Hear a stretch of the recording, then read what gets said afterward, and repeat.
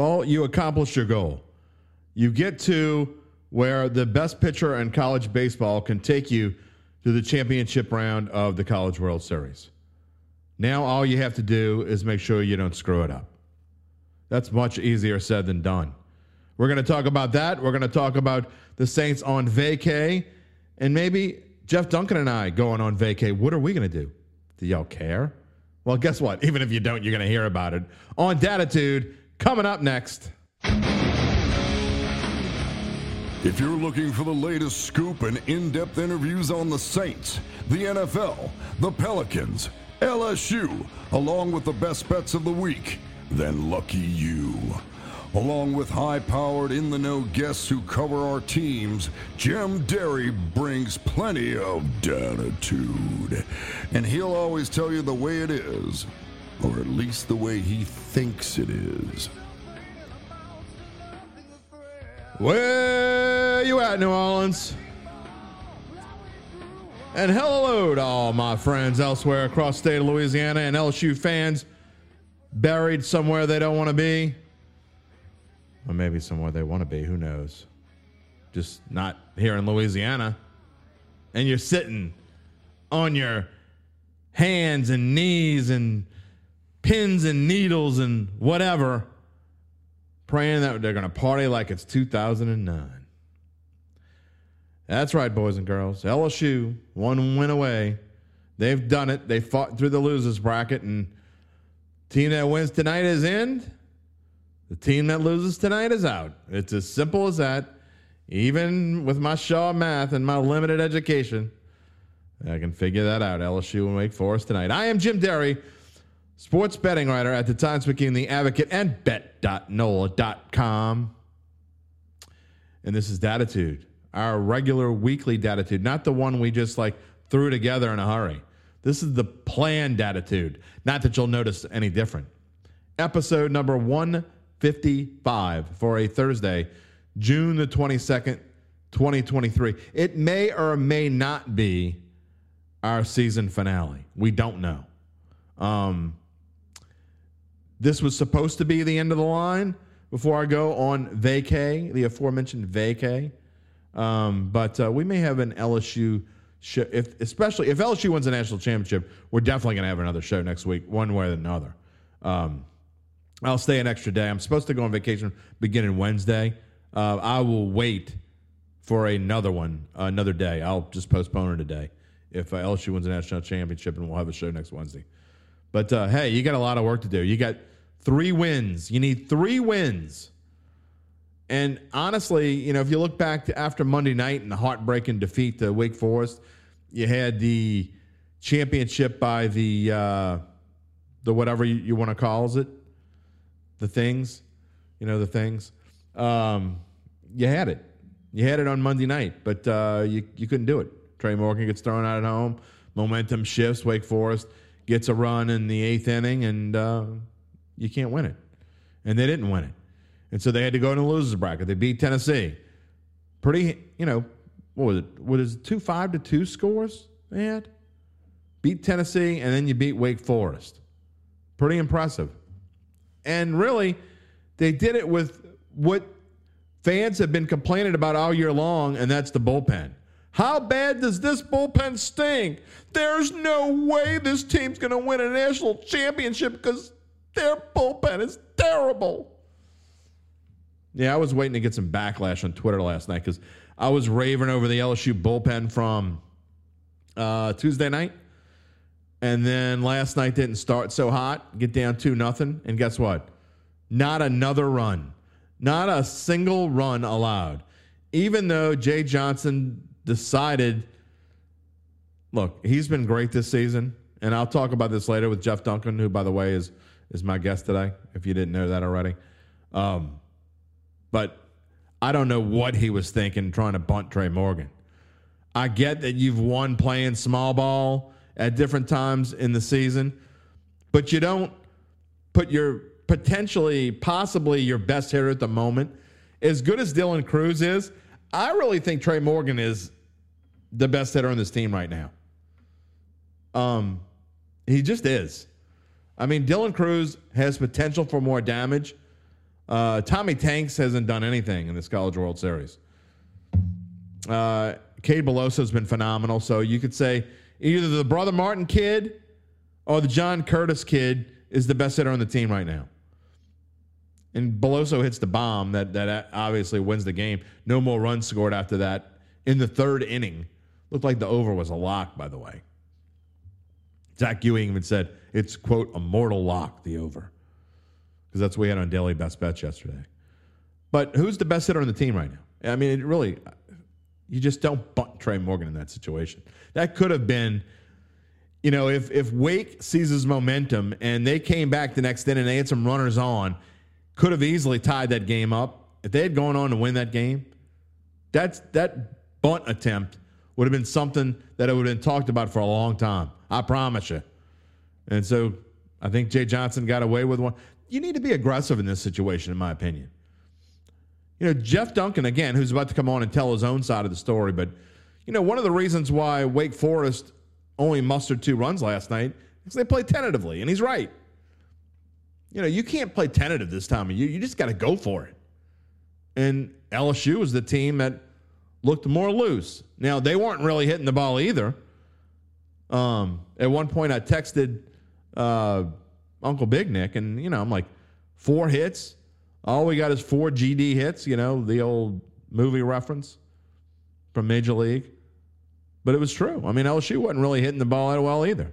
So, look, I think tonight's going to be different. I know everybody expects this big pitching. It's going to be a pitcher show. It's going to be a 2-1. Whoever scores 2 wins. Whoever scored 2 first wins. I disagree. I think both of these pitchers, who are both studs, I think are going to come in and I think they're going to give up a few runs. I think Paul Skenes is going to give up a few runs. I don't think he's going to be the same Paul Skenes that we've seen. There's something different about pitching. Pitchers love routines, right? They love knowing what day they're going to pitch.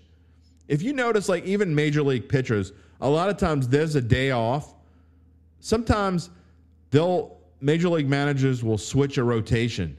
Even though it's Joe Blow's turn, the ace will pitch on his regular rest. Especially when you get towards the end of the season. Because pitchers are creatures of habit.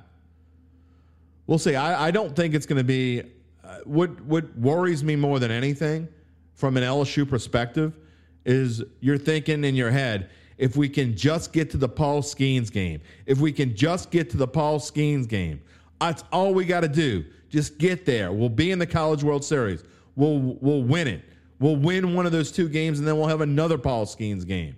Because I promise you, if they win tonight and they split games 1 and 2 with Florida, and there's a game 3, Paul Skenes is pitching on 3 days rest. There's zero doubt in my mind that that's happening. He's at least going to pitch at some point in the game. Zero doubt. But you got to get there first. And it's not as easy as I think people think it's going to be. And I certainly hope that the team isn't think it's going to be that easy. You at home, it doesn't matter what you think. It doesn't matter what I think. It doesn't matter what I say on this show. They just got to go out and do it. I don't think they're going to take it for granted, but you could easily see a team taking it for granted because of what a mindset needs to be. And you got to remember, you're still playing the team that's number 1 in the nation. Okay? Wake Forest didn't play well last night, but I promise you, there is zero doubt in my mind.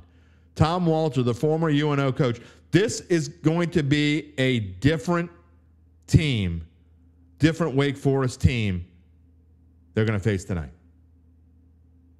It's going to be. This is going to be a fight.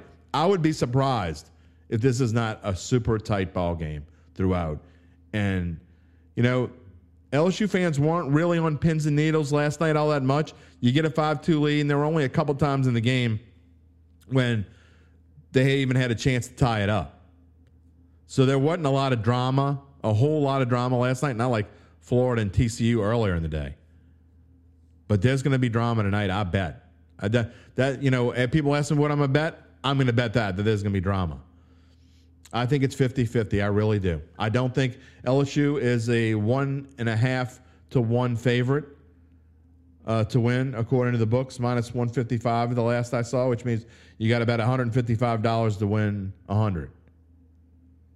So the bookmakers and Joe Q Public is probably going to be on LSU tonight because of Paul Skenes. I'm not saying I'm not on LSU, but I'm not. I think it's 50-50. It's not. I wouldn't bet this, as I say in the show, I wouldn't bet this with Jeff Duncan's money. Just wouldn't. But I think it's going to be fun. I said before the first regional game was played on Bayou Bets, and I believe I said it on this podcast, but I definitely said it on Bayou Bets, that I thought LSU and Florida were the two best teams in the country, and that if they got on opposite sides of the bracket, I thought it would be those two teams. So Florida made it, and they're in the catbird seat because they get a day off and they get to reset everything. And LSU or Wake Forest, they're going to go into the championship round. Whoever wins tonight is going in the championship round. They're going to have to start their number 2 pitcher. And Florida's licking their chops. I said Florida was going to win from the get-go. I still stand by that. It's going to be fun. It's going to be interesting no matter what happens. You just hope, like you've been doing, one game at a time, one batter at a time. If LSU does that and has that mentality, one batter at a time, don't go into it taking anything for granted.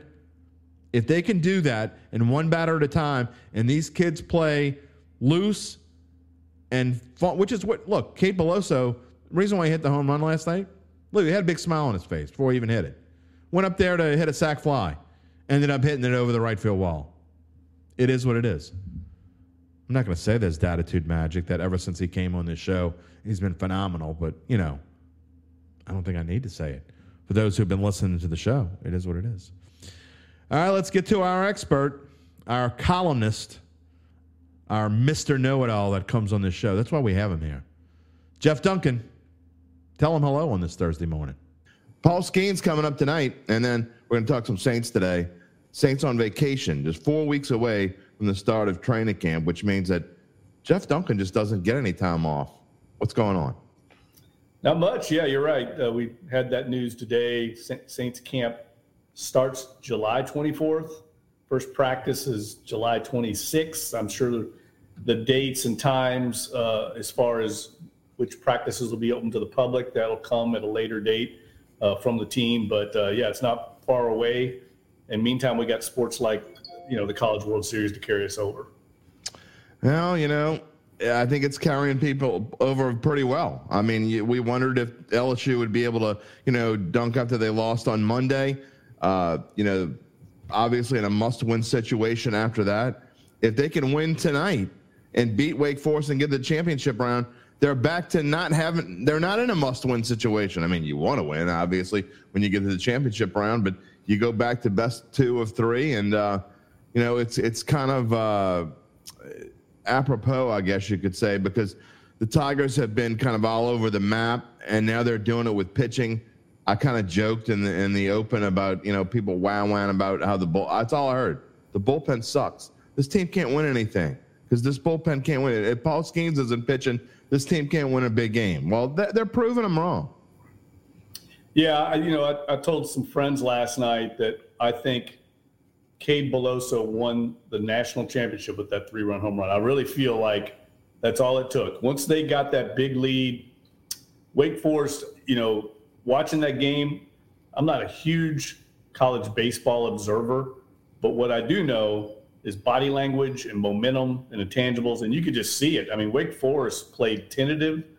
They batted tentatively. They pitched tentatively. And LSU played like a team that was just much more aggressive. I mean, they were more aggressive at the plate. They were more aggressive pitching, and they deserved to win that. And I think the specter of Paul Skenes just weighed on Wake Forest. They knew they lost that game. They had to face the best pitcher in college baseball. I've not been impressed with Wake Forest at all. I'm not taking anything away from LSU, but obviously Florida waits whoever wins this game. But I think the momentum that LSU will have going into that is going to carry them, and I feel like they've got a great shot to win another title. Well, here's what worries me as someone who went to LSU. What worries me is you go through this fight like hell thing, and then it would be easy I don't think they're going to do this, but it would be easy to do this, is to say, okay, we got the Skenes. We're so sure we're going to win now. Don't rest on your laurels, because you think Paul Skenes is coming in, you're going to win the game. You still got to get in there and hit the ball and do your thing. You also have to remember that Paul Skenes is coming in on what's not normal rest. This is normal rest for a major leaguer, but it's not normal rest for a college pitcher. So to be able to come in off of a pitch in 125 pitches, you're going to have to figure things out. Yeah, I'm not worried about that. Look, this guy's a little bit different cat. He's the best pitcher college baseball's seen since Steven Strasburg.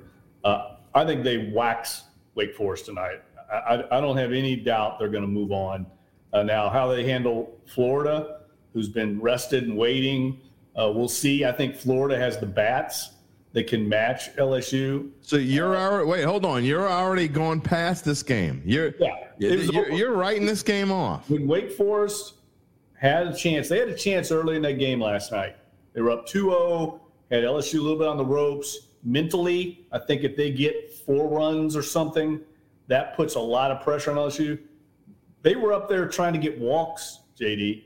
You don't win national championships trying to walk. You get up there, you get aggressive. The alpha mentality was what LSU exhibited.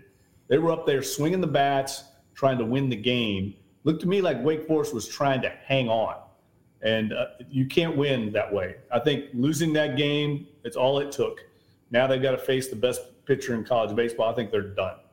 I agree with almost everything you said, but I just want everyone, I want to remind our audience that I'm Jim Derry and he's Jeff Duncan.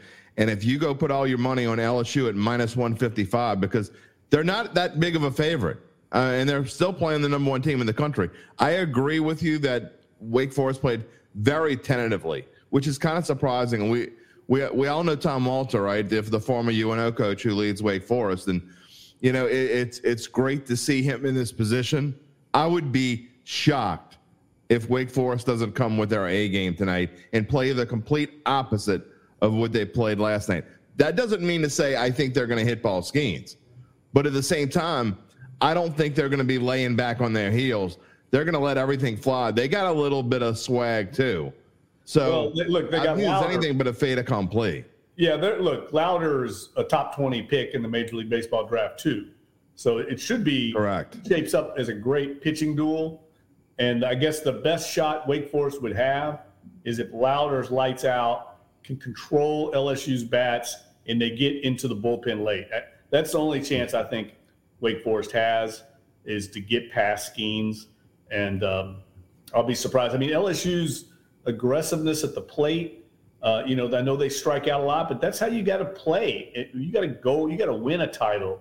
You can't get up there and hope the other team walks you and loses. And that's what I saw at Wake Forest. They looked to me like they were just trying to hang on and God forbid, get this Paul Skenes. It's not how you win a title. And I think LSU won that game because they were the more aggressive team.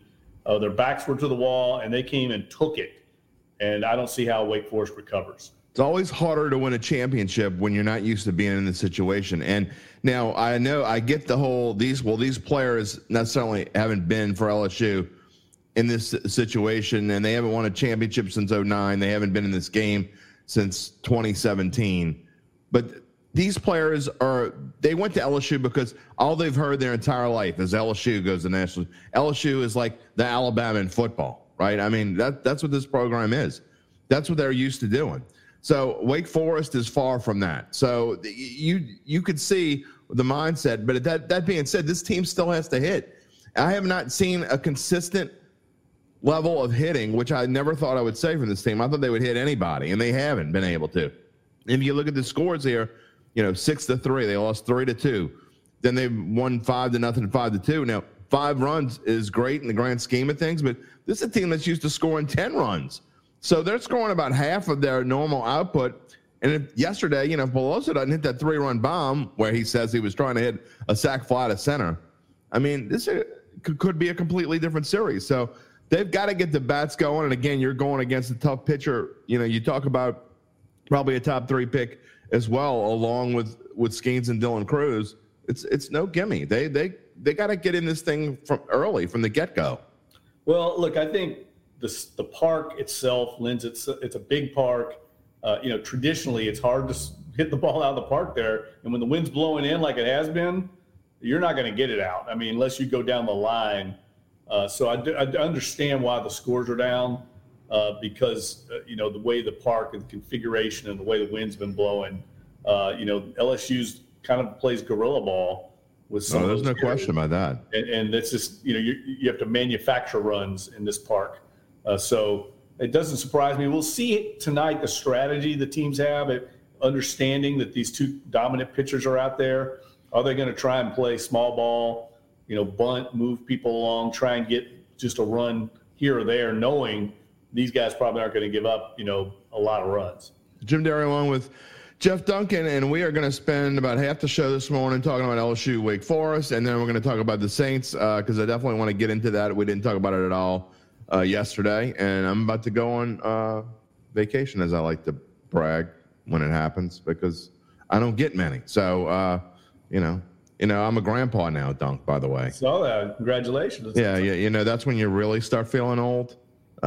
When your kids have a kid, I mean, you really start feeling old. So, are you going anywhere on vacation? No, you know what? It's the first time in a while. We usually go to the beach or go visit our family in Panama City, which is the beach, or something. And I'm tired, man. I think I'm just we got such a crazy fall. I got a feeling this fall is going to be crazy for this area. I think LSU is going to be in national championship contention.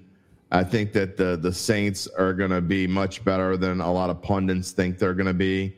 I think Tulane's going to be very good again. I think it's going to be crazy around here this fall. Yeah, I'm with you. I think it's going to be a very intriguing fall. After, Tulane kind of carried the torch last year with that season. They did. And I think everyone should be, certainly LSU, I know they've got high hopes. It's like a top 5 team.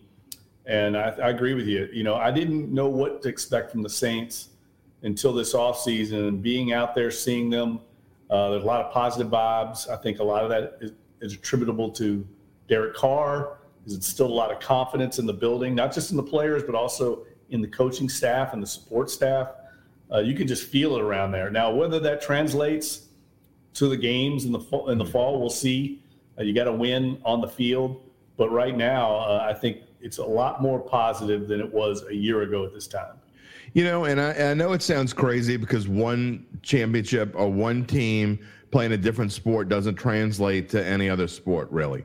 By the way, if anybody wants to leave a comment or a question, we normally have a few by now. We got a good amount of viewers. No one's commenting. Feel free to comment, whether you're watching on YouTube or Facebook. If you're on Twitter, sorry, you're out of luck. You can just get to watch. You can't leave your comments don't come through to us if you're on Twitter. But if you're on Facebook or YouTube, feel free to leave us a comment. We'll read it and show it on the air. I don't think necessarily that one, this baseball team can translate. But I think as far as momentum wise, I think teams feed off of each other. If LSU were to win a national championship, I know Jaden Daniels doesn't play baseball, but I think a baseball championship could kickstart the LSU football team and say, this whole school, this program, this is why we came to Baton Rouge, because we think we can be dominant. Well, look, Scott Woodward, we have to credit him, right? I mean, absolutely. The job he's done as AD, winning. They won a national championship in women's basketball already. The baseball team's still alive. I didn't even mention that. Yep. Yeah, they still have a chance to win a national title. The gymnastics was in the Final Four, I think. Yep. It's been an incredible run, and I think it's only going to continue to ascend under Scott Woodward. The job he's done and making these big name hires, putting established winners in charge of the main programs there. We're, I think, on the cusp of really a golden era for LSU athletics. We're going to have to get Scott Woodward on this show. You and I are going to have, we had Mickey Loomis on the show last year. We're going to have to find a way to get Scott Woodward on the show. Maybe reach out to LSU and see if he'll do it. But that would be a fun one. I'd love to pick his brain, because what he's done is I think Skip did a really good job, but it's kind of the last 10 years have changed so much, I think, in college athletics, Dunk. And what LSU has been able to do to kind of transform themselves to be a part of everything now, it's it's obviously not just football. They've always been good in baseball, but they have kind of transformed themselves and always been good in track. It's just a program. I mean, they're good in everything now. Well, look, I think you have to credit Scott Woodward. I mean, he understands that these big programs now, they're really kind of big businesses. They're almost Fortune 500 companies unto themselves, and you have to hire good people to run those programs. And it shows, he goes out and gets Jay Johnson, a guy from Arizona. I don't think a lot of people knew about him when he came in here. Certainly Brian Kelly was kind of an out-of-the-box hire from Notre Dame. I don't think a lot of people knew a lot about Brian Kelly when he came in. He was expanded, I think, the search. Kim Mulkey. Right. Well, people knew about Kim Mulkey, but I'm just saying, like, he's going out getting good people. It reminds me a lot of, like, Tom Jurich when he was at Louisville, my alma mater. He always had a working list of who he was going to hire if he had to make a hire, and he cultivated that constantly. And you can just tell Scott Woodward is like that. He's getting good people to run these programs, not worried about, is he a former LSU person? Just get the best person. That's really what you have to do to run these big athletic programs these days. As competitive as it is in college sports, like you said, it's changed. The landscape's changed. And I think they've got a really good grasp on NIL now. And he told me this not too long ago that LSU baseball was going to take off because of NIL, because of the limited scholarships that they can give in baseball. I mean, that's the worst sport as far as scholarship money, how it's divided up. I think they have about 35 or 40 players, and they only have about, 11 and a half. 11. Yeah, I think it's 11. So they're really getting very little money. Now they can supplement that at LSU through the collectives, through NIL, allows them to attract top prospects that in the past they might have lost to a school like Stanford or Vanderbilt, because those schools can supplement their athletic scholarships with academic scholarships. And that was a big, I think, milestone in understanding that and being able to expand their recruiting base and be more competitive. And I think it's only going to keep going up because everyone, let's face it, LSU's baseball program is the elite program in college baseball. That atmosphere and culture that Skip Bertman started and Paul Maneri carried over, every player in the country wants to play in that environment. But it comes down sometimes to who gives you the better offer in terms of scholarship money. That's been eliminated now. So it just opens up the floodgates. A lot of people, they don't realize that baseball has only 11 or 11 and a half scholarships, which means that most, if not all, of the players on the team, none of them have a full ride. And if they do, it's because, like Dunk said, you've combined other scholarships with your athletic scholarship. It doesn't work that way in baseball, hardly at all. Nick Brody, you have a great question. We're going to ask it when we get to the Saints portion of the show, which is going to be about another 3 or 4 minutes. Tomcat says, let's go Tigers. Again, if you want to leave a comment or question, you can do that. Dunk and I are going to be on until about 10:15 this morning. It's the last time Dunk and I will be together on the show until probably preseason because, again, the show's going to take a brief hiatus. I'm trying to have a show next week. Going back to LSU baseball, Dunk, I don't want to say that it's Dattitude that did it for him, but ever since he came on this show, I mean, the dude has been lights out bombing the baseball. I'm just saying. So I don't know if it's Dattitude magic, but ever since the dude has been on this, ever since you've come on this show, your career has kind of taken off. Is that what it is? It's the Dattitude spike. Your book's going to be flying through the roof. The sales are going to be incredible. I mean, I think the Dattitude magic going on. Hey, I'll take anything. Get that book sale. I'll take it. I mean, I just want to get it done, JD. Let me just get it done and get it on the shelves. Then I'll be satisfied. Well, if the players can have swag, then I can have swag too. So why not? But seriously, before we go to the Saints, I do want to talk one last thing about these LSU Tigers. I know a lot of people came on to hear about LSU and Wake. And we spent our whole show on it yesterday. We have a lot of Jeff Duncan has a ton of he said go ahead and book it. He said he said these Wake Forest Deacon Demons have rolled over. They didn't want to face Paul Skenes. They were playing. If you missed it earlier, you can go back and rewind it later. But, he said they were so scared of playing against Paul Skenes, they kind of played tentatively last night. And so they're just done. And so Cade Beloso's home run basically put LSU in the national championship. In fact, I think he went further. I think he said it won them the net. Did you say it won? He said Cade Beloso's home run won them the national champ. That's how far he's going. Yep. So, and look, I'd like to be as optimistic as him. I think that they still have quite a ways to go. And again, what scares me about tonight more than anything, as someone who went to LSU and have seen these sorts of things, and really not just LSU, just kind of anywhere. Like, you get to, if we can just get to that game where Paul Skenes or whoever is going to play in that game, everything's going to change. We've won it all. They cannot go in. You and I can have whatever mindset we want, but they cannot go in with the mindset that they've won this thing already.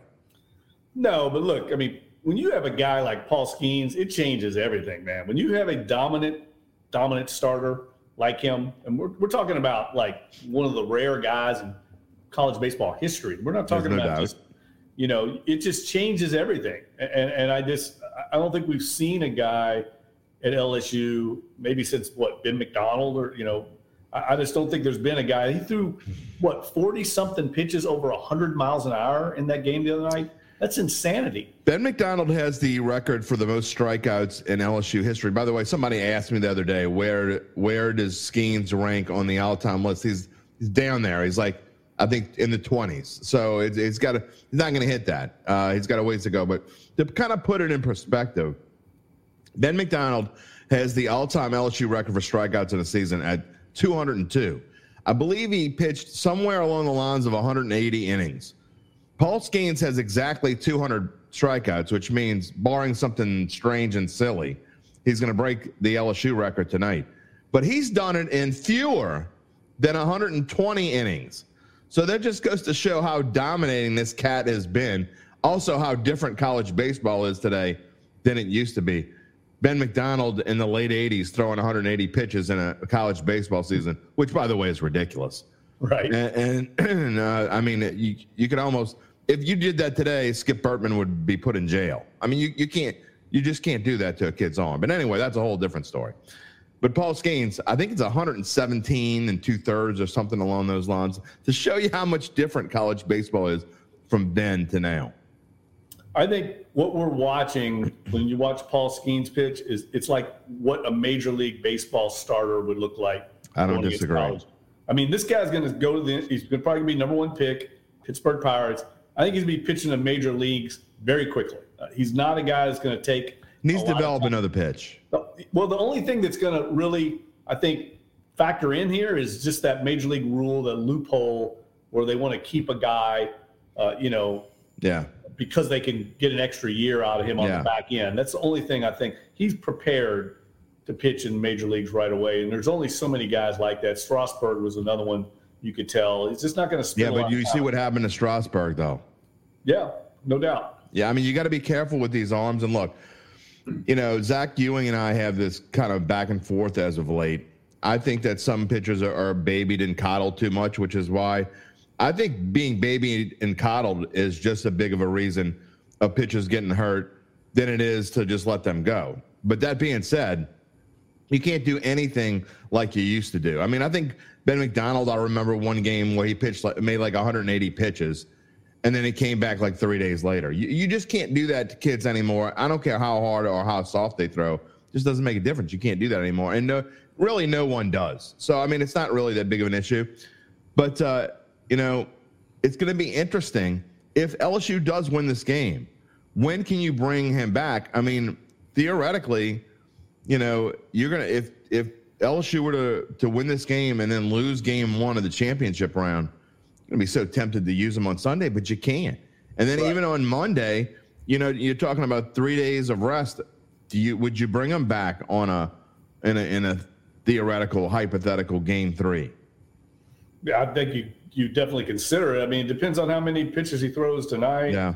How much, look, if somehow LSU got a big lead early, would you think about taking him out? Oh, absolutely, you would. Yeah, there's lots of strategy to go into that. I don't think that's going to happen because I think these two pitchers, I don't either. It's probably going to be a close game, low-scoring game.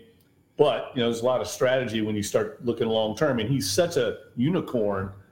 He really is. Help That's you exactly win a title by himself. I think, look, if Paul Skenes isn't here, LSU's not in this position. He changed everything for them coming in and being as dominant as he is. Well, you see there on the screen what the numbers have been, and I'm trying to get an over-under for you tonight because the easy thing was, I guarantee the public's going to be all over the under, which tells me that I actually think both of these teams are going to hit a little bit better than we might think. So I think both of these starters, as good as they are, and as everyone talks about them all the time, I actually think it's going to be one of those games. The over-under is 8.5. So you got to lay 120 to win 100 to bet the under. So you could bet your sweet Bippy that Aunt Mabel and Drunk Joe are going to be all over the under 8.5. I actually think it's going to be over. I think the bat's going to be working, and I think that both teams might be a little bit desperate tonight. I think this is going to be a higher scoring game. I'm going to take the over. I like it, man. Zigging while everyone else is zagging. That's what you got to do in the world of betting, my friend. Exactly, man. I mean, be a little counterintuitive there. It wouldn't surprise me at all. I know the other night everyone was on the over, and that thing went way under.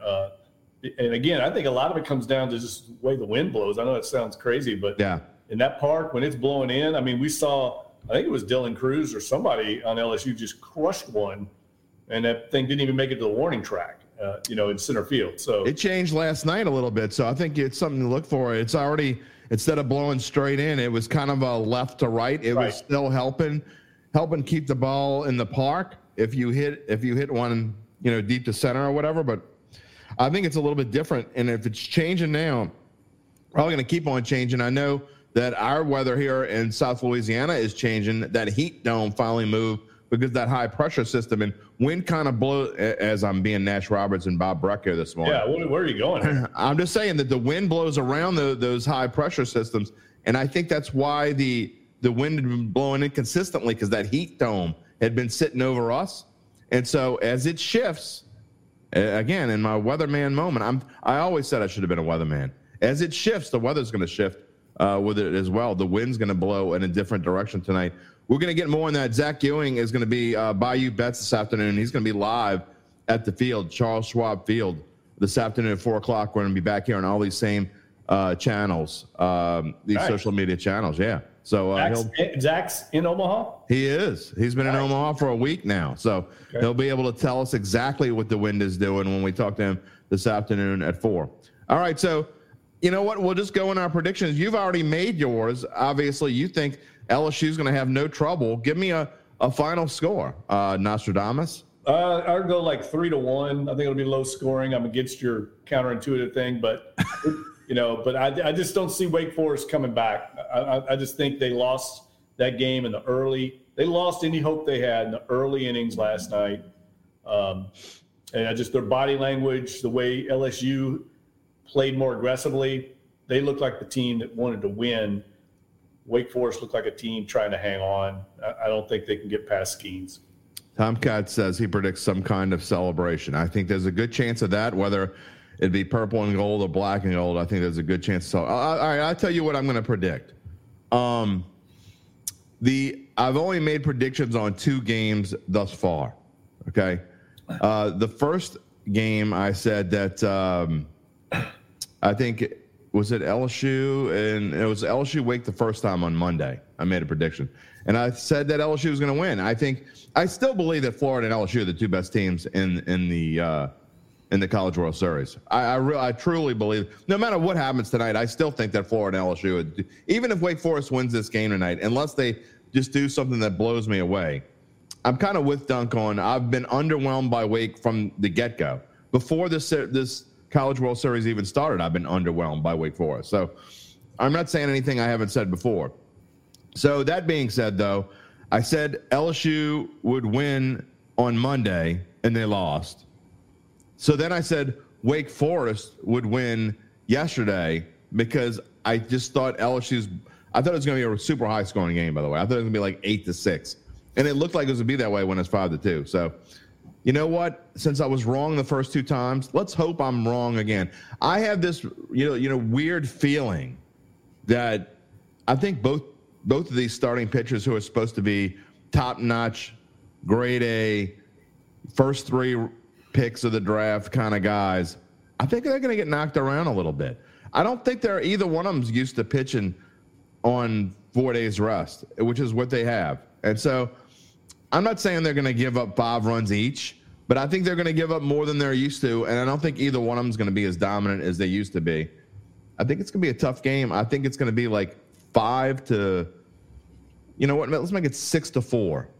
And I'm going to predict Wake Forest. Again, I think it's truly 50-50, so I'm just going to keep in line and hoping I'm wrong. I have no idea and I'm being totally honest. I'm not going to bet this game. I wouldn't bet this game with Jeff Duncan's money. I am going to bet the over, but I'm not going to bet on a team on either side. It's truly 50-50. So just to be in theme and hoping I'm wrong again, I'm going to say Wake Forest is going to win 6-4. How's that for Jedi mind trick? You kind of talked yourself into that somehow in the course of that. I just don't know. I don't feel as confident as a lot of LSU people do. I mean, it's just like I said. I know it sounds like it should be easy. Okay, you got the Paul Skenes, but they got a really good pitcher too. I just haven't seen when I've watched Wake. I don't see a solid approach at the plate by their batters. I mean, they're swinging at really bad pitches. They come. What I saw last night with coming up, taking good pitches. And then getting behind and then swinging it back. I think that was nerves more than just the way they play, though. They play tight, and you can't play that way. Any sport. You talk to like Sean Payton. He wants his players playing loose, aggressive. I remember the Rick Pitino mentality was he wanted guys shooting if they're open. In the title game, don't be tight. You're not going to hit the shot if you're thinking. You've got to go in aggressive. I didn't see that from Wake Forest. Maybe they change up tonight. Maybe. Let's face it, you got to. But just that mentality after losing that game, I think, is going to be tough to bounce back. I also think there's a different mentality, especially for teams that aren't used to being there. There's a mentality of we got to win. We're in survival mode, which is what Wake's going to be in tonight over a team that's not. See, if that would have been the reverse, LSU would have killed Wake Forest last night. Had LSU won on Monday and been in the situation that Wake was in, LSU would have blown that team out of the water, I think. Because I think that they have the killer instinct. However, Wake Forest is not used to being in that position. So it was kind of like... Look, these LSU guys aren't either. I mean, none of them have been here before. Yeah, but their mindset is that the program is. And people keep saying it doesn't make a difference. What Ben McDonald did didn't going to transfer over to these guys. I don't agree. I think it's instilled by the head coach, by the manager, by the culture of the coach. And I think they were just more aggressive. That's just a mindset that you adopt. And I really believe you could just see it. There was a little more of an alpha attitude. And I didn't see it at all from Wake Forest. Let me ask you this question. If Alabama goes the next 2 seasons without winning a national championship, let's say 3 seasons without winning a national championship, you don't think that those Alabama football players 3 seasons from now or whatever, who will by then have never won a national championship, you don't think there's a little extra swag because they're Alabama? Well, I think that's a little different. I don't. LSU's the Alabama of baseball, in my opinion. Yeah, I just think the players get it from, I think, the culture that's been fostered by the environment they're in. And I think it has more to do with Jay John. I mean, I don't think necessarily LSU had it under Paul Mainieri. I never saw that kind of attitude. I don't necessarily disagree with that, but so there was still LSU baseball, but it wasn't the same. And I think it's, but you should know that as well.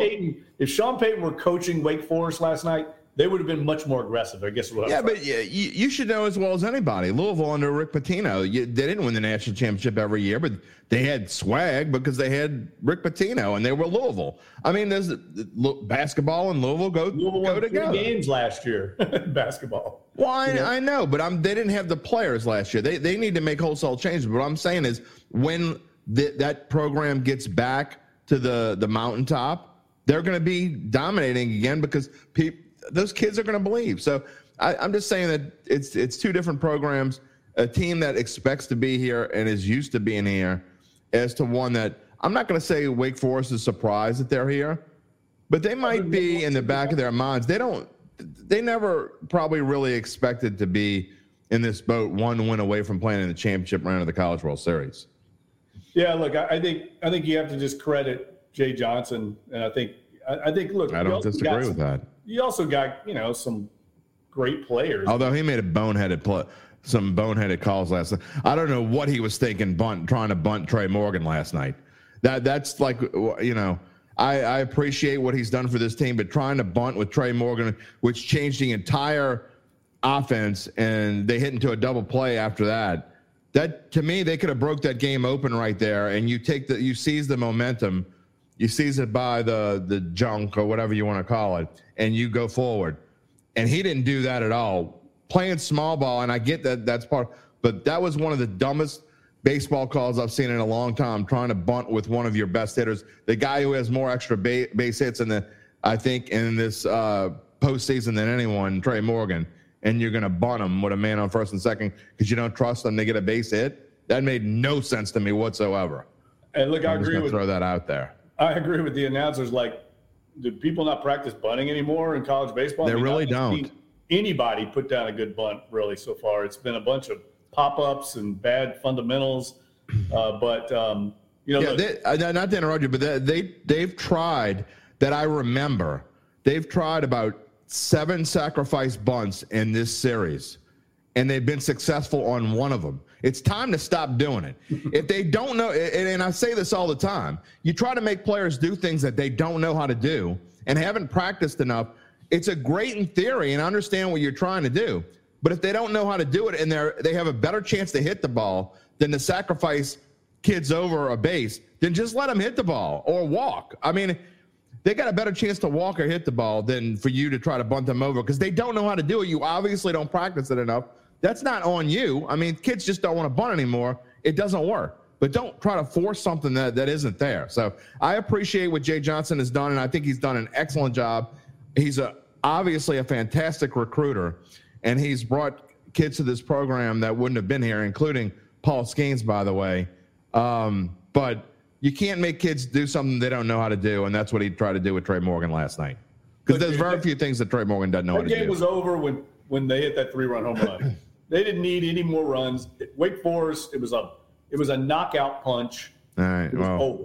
You still don't give them away. Throw the white towel in from the dugout, get on to this next game. They were never going to win that game. All right. Dunk thinks the LSU Tigers won the national championship. I am 50-50 on tonight. And then I guarantee you, look, they get to Florida. I'm not saying Florida's going to win the national championship, but let's just say that Florida is thrilled that these teams have to play again tonight, and thrilled that they probably don't have to play Paul Skenes and until a potential game 3. You worry about games 1 and 2 first.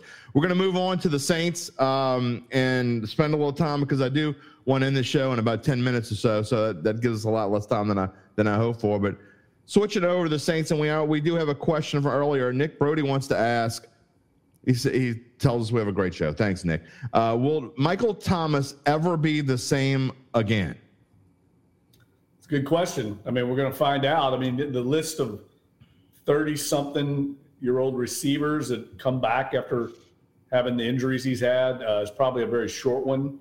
But I will say this. The one thing I think that works in Mike Thomas's favor is that he's not and never was a speed guy. It's not about his ability to run past people. Yep. He wins at the line of scrimmage with his physicality, his great hands, his ability to make contested catches. And that's, I think, what would be a reason for optimism for him coming back. Here's the other thing I would say about him. We're going to get the best version of Mike Thomas you've ever seen this season because he's on a 1-year deal. He had to take a massive pay cut. He hasn't played in 3 years. If he wants to get paid again at any kind of level of compensation, he has to produce this year. That's why you're going to see him walk the line in press conferences. You're going to hear this team attitude, all this positivity out of him. He has to, because he has to get paid again. after what's happened the last 3 years. So we're going to get Mike Thomas at his best this season, I think, on and off the field. And then if he gets paid again, all bets are off. But I think this year he has to keep his nose clean and he has to produce. Jim Derry, Jeff Duncan on Dattitude, Thursday edition. Dunk's got something going on tomorrow, and I have a few Friday things going on. So Manning Passing Academy, man. Manning Passing Academy. I'd forgotten what it was, so I just didn't want to throw it out there. What next great quarterback studded is going to be out at the Manning Passing Academy this time? Well, Drake May, who'll probably be a top 10 pick from Caleb Williams out there. Yeah, they did not get Caleb Williams from Southern Cal. And I think this is something that's interesting to watch going forward with NIL and it becoming a business. Will that impact the Manning Passing Academy's ability to recruit these top quarterbacks? They've always been able to get the top guys in the past. Caleb Williams had so much other stuff going on with his business ventures that he couldn't come to this. I think it's a mistake. I think you cancel anything else. You got a chance to be at the MPA and sponge off Peyton Manning and Eli Manning. You do it. You don't worry about the other things. You reschedule. But we'll see if this is maybe a trend going forward. But they usually get the top guys, and they got most of them again this year, except for Drake May. Bo Nix from Oregon's not going to be there. That was another surprise. What about Arch Manning? He's going to be there, right? Of course, Arch Manning. So two schools, JD, have two quarterbacks there. Usually they just have one. Two schools in the country. Guess which ones they are? Texas. Correct. And LSU. Correct. Only two. So Nussmeier is going to be there along with Jaden Daniels. I'm surprised LSU would want to have two guys there. You know, look, I know you're friends with all the Mannings and you're super tight with them and all that stuff, but the Mannings are not the biggest friends of LSU. I'm just going to say that. What does that mean? Where do you they were never going to let Arch Manning go to LSU. What are you talking about? If he wanted to go to LSU, he would have gone to LSU. Never going to let. They're so they hate LSU. No, I've never heard any of them say anything. Archie went to Ole Miss. It'd be like, he's from. It'd be like my kids liking Tulane. They have nothing against LSU. I've never heard them say anything bad about it. That's just something that's been. They're just going with it. They think the best situation. I mean, Arch didn't go to Ole Miss. Did Peyton, Cooper, or Eli ever even consider LSU? Well, you got to remember when they came out, like LSU's program was not gangbusters back then. They were going to the best opportunity that they had back then. And so that's a no then. Right. Okay. Right. You just go to where you're going to go, where you're best. I mean, this isn't like Arch didn't consider LSU. They're national. They did. They have a better chance of national championship than Texas does. He visited LSU. He was down there a lot. He liked LSU. He liked Texas better. I hope he likes losing because that team going in the SEC, it's gonna be a whole new world for that team. Don't underestimate Texas. I mean, that's a big time program. They're no better than Texas A&M.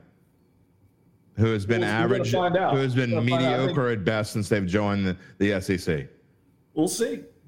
I mean, there are a lot of resources at Texas. I think it's underperformed. There's a reason SEC wanted Texas. You know what I mean? And it hurts me because I grew up, there's no question that growing up, my favorite player was number 8. I mean, there's zero question. I mean, I probably grew up with a number 8 jersey on my back. But, and when they traded him, I actually cried, like a baby cried. They Bum Phillips traded Archie Manning. This is ridiculous. So, but I'm just saying, there's no love lost for LSU. I'm telling you, they don't care about that. Trust me. I've never heard them say that. I don't know where that's coming from. All right, just saying. Just because they don't go to school there doesn't mean they don't like it. Just picking a better spot. Does that mean I don't like Ole Miss? I'll tell you right now, I don't like Ole Miss. They're Ole Miss and Alabama. There are two places. If either of my kids choose, because he's not going to college, obviously. If either of the other two kids choose Ole Miss or Alabama, that's on them. They could be the captain of the softball team. I ain't wearing that gear. I'm not wearing Ole Miss gear, and I ain't wearing Alabama gear. It ain't happening. You're different than they are. You're not the same person. I'm like most people around here. I just think you grew up in South Louisiana, you don't go to Ole Miss and you don't go to Alabama. That's something. Well, Walker Howard's dad played quarterback at LSU. Yeah. Was a legacy recruit. Where's he at? Well, he got tired of realizing he was going to sit on the bench at LSU. Well, I mean, You do whatever you got to do. That's just the way of the world now. Is like college football with quarterbacks. Yeah. It's a business decision for these guys. This is a whole different story, but I can't start. I'm just going to take my ball and go somewhere else. I'm not talking about just Walker Howard. I'm talking about a lot of players. That bothers me. That's a whole different show. And again, I'm not saying they don't have the right to do that. But they look like little wah babies when they do that. Look, I mean, I don't have a problem with guys looking for the best fit. I mean, I think Jaden Daniels is a prime example. It wasn't because he wasn't starting. It's the ones to me that it's different if you're looking out for the best thing of your career, but it's different if you go to, I couldn't wait to go to LSU. All this smoke and not just LSU, anywhere really. You could say Alabama, it doesn't matter. I couldn't wait my whole life. I'm going to Alabama. I couldn't wait. That's all they talked about for 4 years in high school because I covered him in high school. And not him per se. I'm just talking about the average Joe player. And then they get to Alabama. They're not playing. Oh, I'm just going to go to somewhere else. And 3 years from now, they end up at like Jacksonville State. Well, look at a guy like Bo Nix. Like he was a legacy recruit at Auburn. He'll never be anything in the pros. And he's turned out well at Oregon. He'll never be anything in the pros. Yeah, I don't disagree that it's a better fit for him. But there's a perfect example. Bo Nix will never be a good NFL quarterback ever. That's a whole different story. Well, these are things we should talk about in the summer because we still got to talk about the Saints here. And Jim Derry's kind of being Jim Derry right here. I don't know what fuse you lit, but, I'm trying not to be that guy anymore. I'm trying to be new and improved. I want to talk about these New Orleans Saints for the last 5 minutes of this show. On vacation now. Tell me, what do these guys do? I guess they scatter. When do they have to come back? I guess they don't have to do anything team-related at all until they come back for camp, right? Yeah, they report July 24th. They're going to be back for that. So they basically have 32 days to do whatever they want right now. Yeah, I mean, I talked to, Tyrann Mathieu told me he was going to Nickelodeon Park with his kids, taking them there, I think this past weekend. And he and his, family were going to be going over to Venice, I think, after that. And wow. Cam Jordan told me he and his family were going to end up over in Europe. I talked to Pete Carmichael, who said, he's basically a baseball dad, so he's following his kids to baseball, as a lot of parents are this time of year, all over the country to tournaments. Same thing with Mike Parrington, the director of pro personnel. I think he was going to Pigeon Forge, which has a huge baseball park, and for some tournaments. This is the only time these guys get a chance to get away.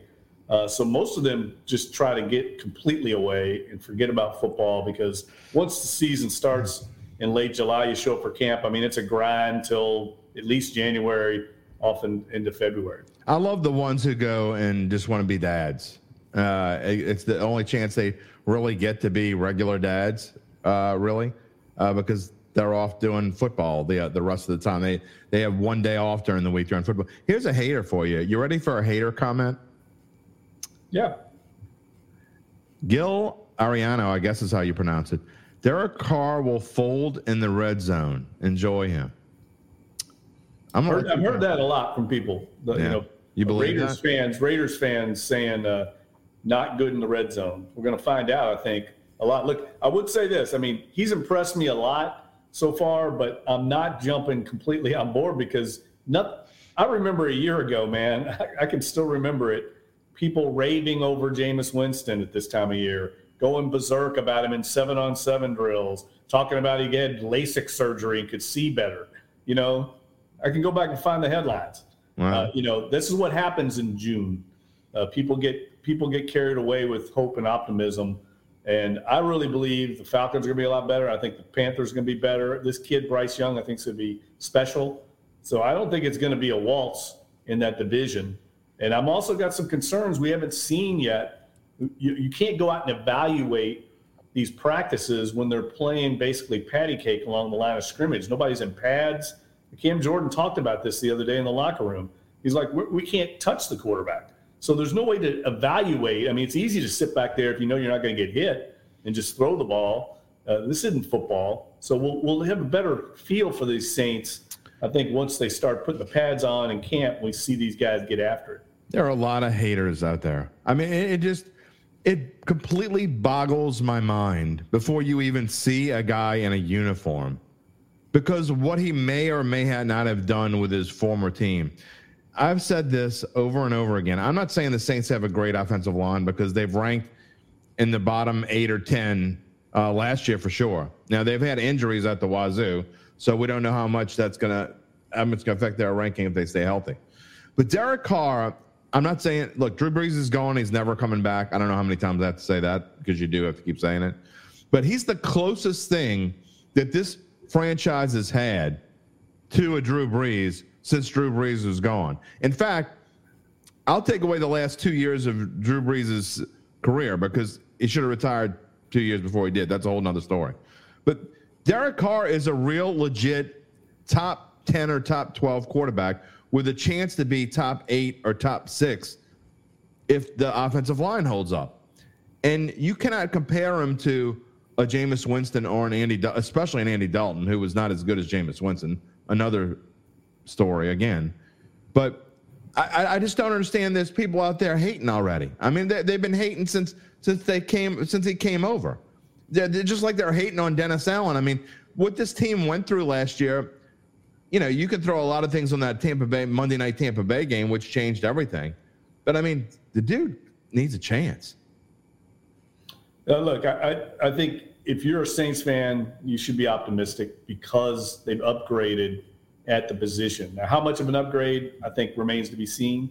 But I think it's clear that he's better than what they've had the last couple of years. There's no question he's upgrade. And Gil basically, he said in another comment, it's too long to show in the air, but his mom's a Saints fan. He's a Raiders fan. So at least he admits to being a hater. So there's that. But what are the Raiders going to have now? And we're going to get into that. When we come back from vacation, we're going to be focusing on division by division previews. That is going to be part of this show. And when I get to the AFC West, which is probably going to be earlier in the previews, I mean, they have a quarterback in Jimmy Garoppolo who he's kind of hurt right now, isn't he? No, not really. I mean, it's kind of what they thought. I mean, he's coming off-season surgery. I would compare it to like Mike Thomas. He's basically had some procedures to repair some of the problems he had, and it's part of the routine that they expected. So I don't think there's anything to worry about if you're a Raiders fan. Who's their backup quarterback? I forget who they brought in. They brought somebody in.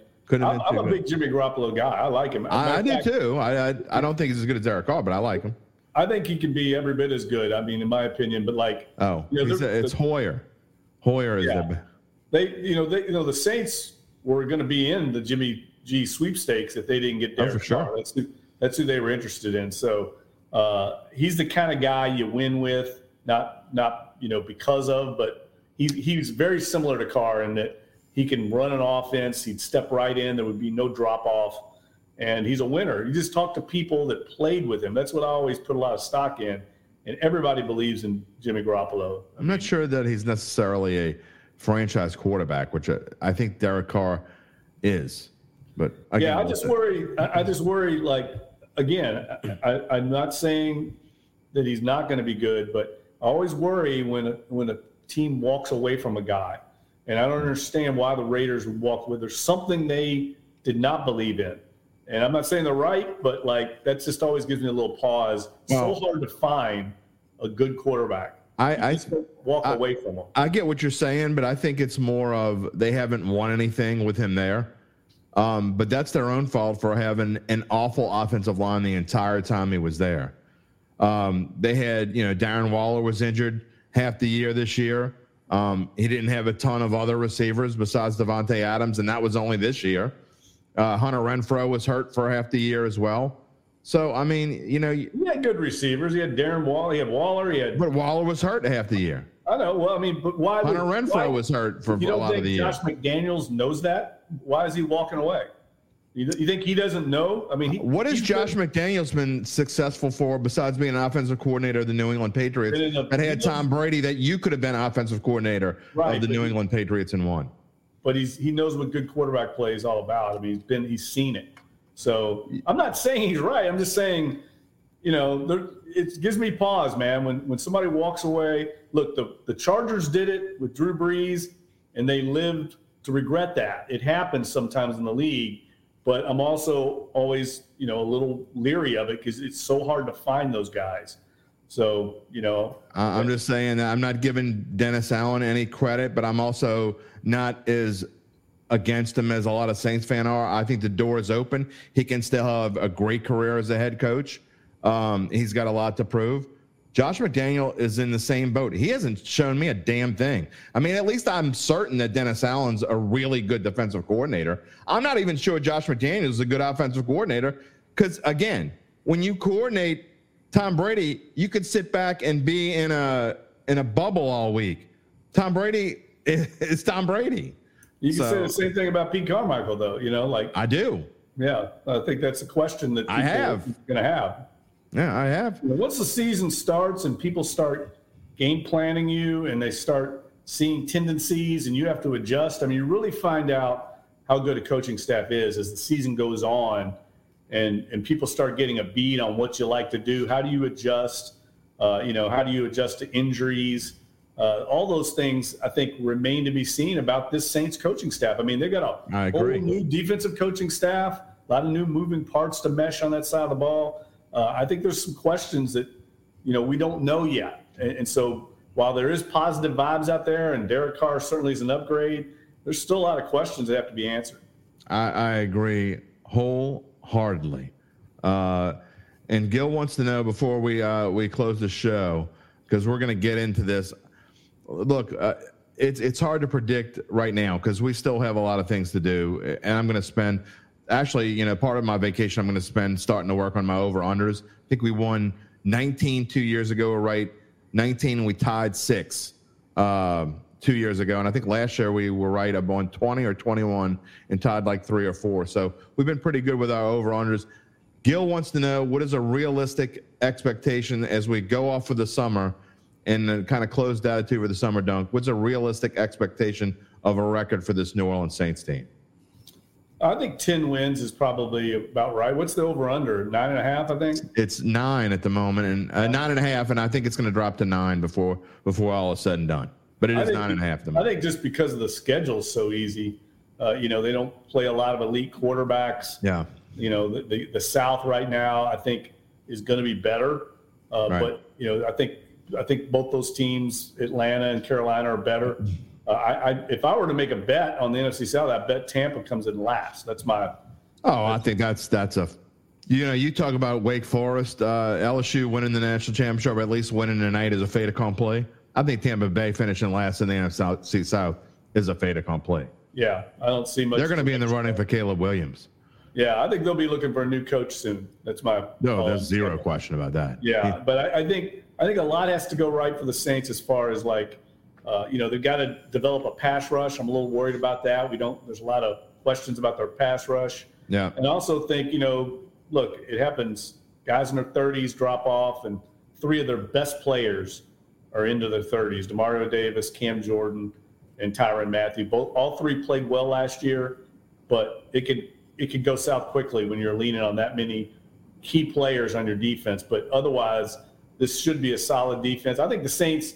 Here's the one thing I would say. I think the Saints are going to be better offensively and maybe worse defensively.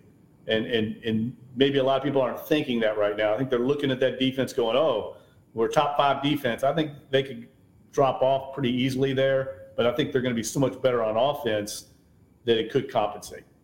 I'm still 5 to 6 weeks away from giving an official prediction on these New Orleans Saints.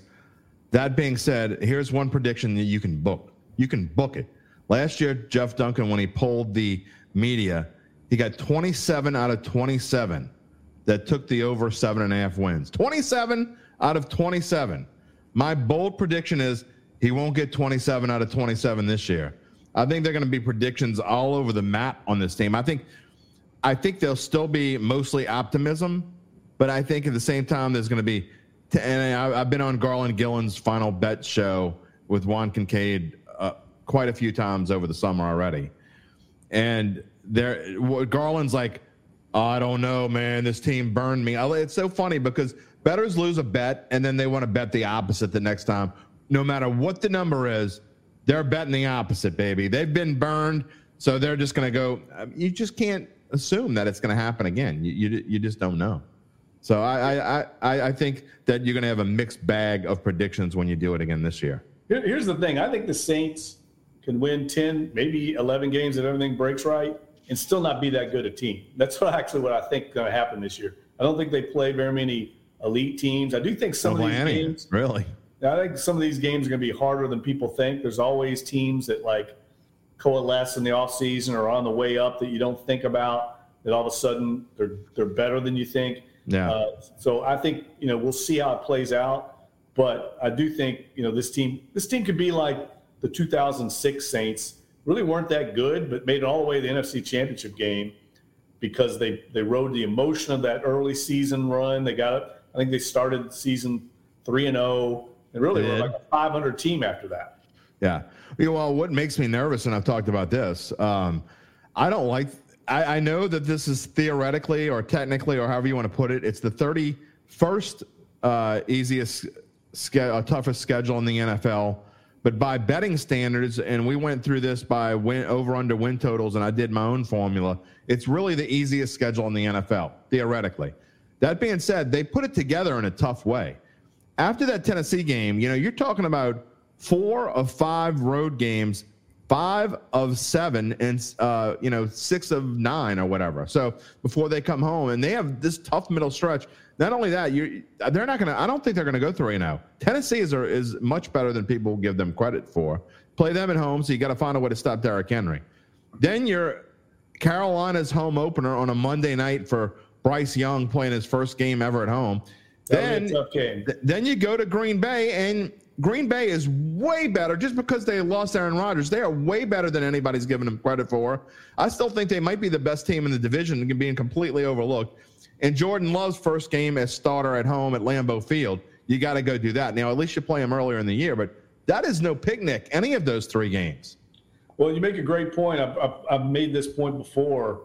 When you play teams is more important than, who you're playing. In other words, you're right. You're going to play Carolina in their home opener of the season. You're going to play the Packers in their home opener. So the fans are going to be rabid for those games, excited. That makes those games tougher than they appear, than if Green Bay would have already played a home game. So I just think I agree with you. I think this could be a more difficult schedule than people think. Now, one trend that I would say, and I know you know a lot about these kind of betting trends, if you're looking for another reason for optimism, if you're a Saints fan, and I'm going to write about this soon, the turnover ratio that was so bad a year ago, that has to turn around. I mean, I agree. Just it has to regress to the mean. The Saints had 14 takeaways a year ago, the fewest in the history of the franchise. Yeah. I think they had 7 interceptions. Yeah, and only 3 going into week 14. Yeah, just sheer luck is going to be better for them in that regard. And that is a big number in terms of a statistic in terms of winning. I just think the Saints, traditionally every year up until last year, they were in the low 20s in takeaways. And then all of a sudden they just dropped off a cliff. I think that number comes back up, and it's going to be, help lead them to more wins. So there's just a lot of statistical things, I think, that lead them to probably have a better season. I mean, one could make an argument that the best quarterback they are. I don't know that this is true or not, because I think Bryce Young and I think Jordan Love are going to be better. Bryce Young's a rookie. We don't know what he's going to get. I think Jordan Love's going to be a lot better than people think.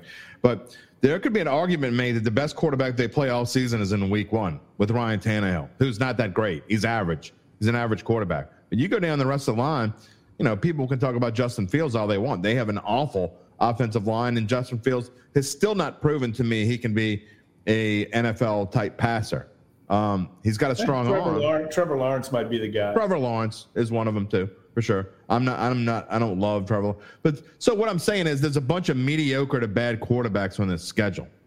And it's going to be really interesting. There's no Josh Allen. No. There's no one in the top 10. I don't think there's anyone in the top 10 unless Matthew Stafford has some sort of revival, and when you play him in week 16, which I doubt seriously, I don't think they're going to be any good, but who knows? But it's an interesting schedule. There are no juggernauts on this schedule for sure. I don't think they're going to play anybody that, this week it's the 7-2 New Orleans Saints against the 7-2 Indianapolis Colts. I don't think it's going to, because I think Jacksonville's going to regress.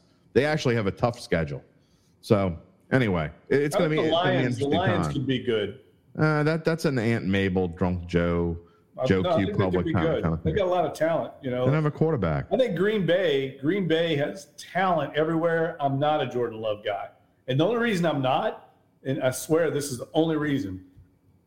I'm probably revealing too much here, but Sean Payton did not believe in Jordan Love. Remember back when they came out? I do remember that. A lot of people like projecting Jordan Love to the Saints, and I had an off-the-record conversation with Sean, and he goes, "We're not drafting Jordan Love." You know, so interesting. The fact that he was, I know he didn't like him, but I didn't know he basically said that. Oh yeah, he was not a fan. So just for that alone gives me pause. Now maybe they do something with him and he's improved a lot. I will say when we were up there last year for training camp against the Packers, he was extremely athletic, and that's the way the game has gone. So there's a chance I think for some more big plays out of them. But I'm interested to see how they do. I think they have a good offensive line. They have a good enough core of receivers. They don't have great receivers, but they have good receivers, and they have a really good running game. So that can take the pressure off of a quarterback that's just coming in. I still think I haven't got that far. If it weren't for Minnesota's issues, Minnesota's got all kinds of issues. I really think Green Bay's still going to win the division. But again, we got a ways to go. I may pick something different when we get to it. We'll find out. All right, what are you going to do? I know you're working on your book. Is that all? You haven't taken any official vacation, have you? No, I'm not going to have any time to take a vacation. I'm going to have to take it during the bye week during the season. Just got too much to do on this book. Oh, you can't at least go somewhere where it's cooler and work on your book?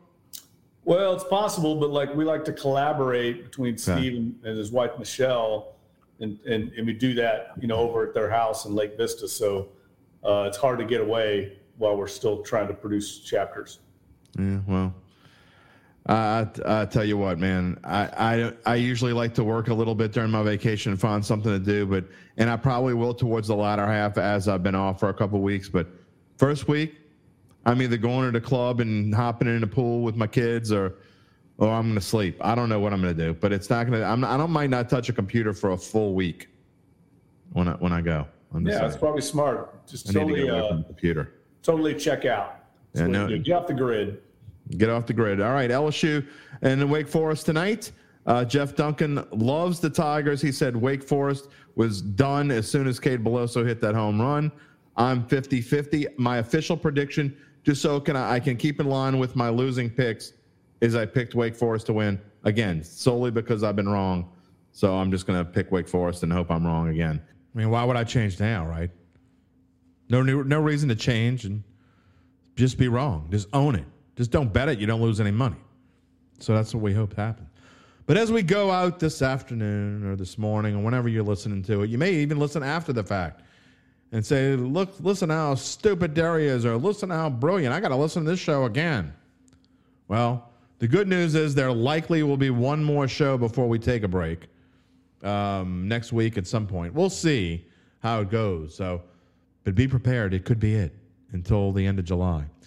And again, whether we have a show or not, we are going to take a break. I think we set our first show back. You know what? I'm going to do this on live radio, even though you're not listening live.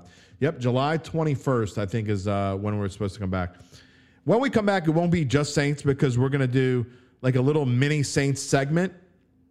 And then we're going to spend our shows, I think, for 8 weeks, or unless we do we may do 2 shows a week. I don't know, whatever it is. That's how we're going to do our NFL previews. Last year, we did them with Adam Chernoff, and we did them team by team. I think I'm going to do them division by division this time. So we'll see how that works out. But that's still a little ways away. Right now, you got to go into this game, and you got to have the eye of the tiger, man. And I think I've used this song before to go out, but I don't care. I may use it again next week if they're still playing. If they're playing for a championship. We'll have to wait and see. You got to have the eye of the tiger. And this team, I think, is going to have it tonight. Whether that means victory or not, again, 50-50. I hope my prediction is wrong. Aunt Mabel's going to be betting on the Tigers. I just can't do it. I hope Aunt Mabel's right for once. Maybe she can go buy a few extra ingredients for her fruitcakes, and we can all be happy and joyous this time of year. I hope you're happy and joyous tonight. Enjoy your Thursday. Enjoy your weekend. We will talk to you soon. Peace and love, my friends.